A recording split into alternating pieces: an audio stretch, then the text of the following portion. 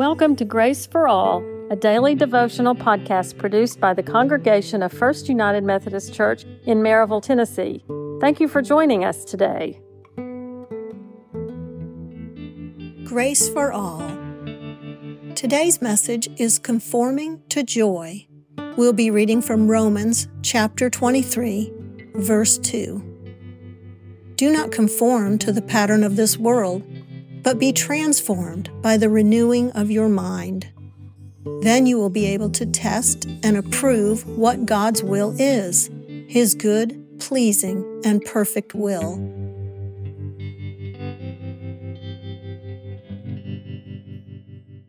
The mountains and forests around us are beautifully transformed and made pure each time there is a winter snowfall. Snow does not conform to the landscape completely, but rather softens the sharp edges and blurs the harsh lines.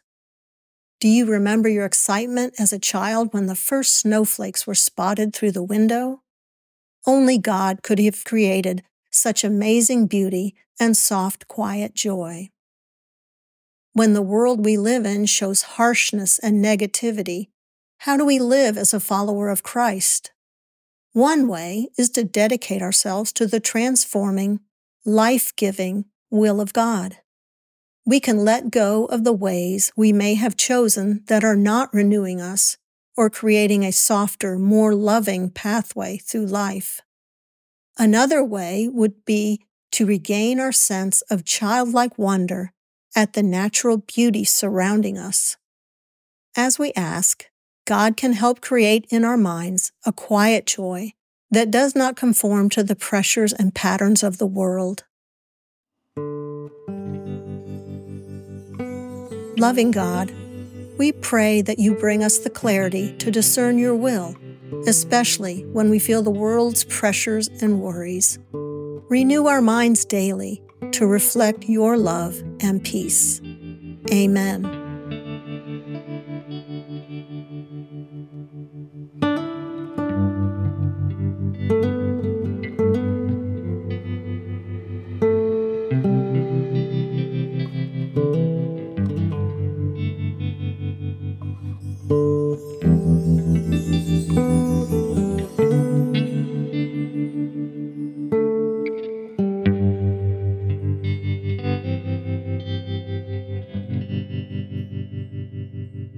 This devotional was written by Jenny Green and read by Leslie Ragland.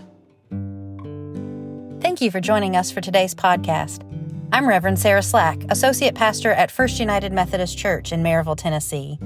Our church is a vital, vibrant congregation, sharing the love of Jesus Christ to our community and to God's world. This podcast was written and produced by the people of our congregation. To know more about this ministry or other ministries of our church, please visit our website at firstchurch.org. That's the number 1, stchurch.org. Join us again for the next episode, and until then, bear witness to the love of God in this world, so that those to whom love is a stranger will find in you most generous friends.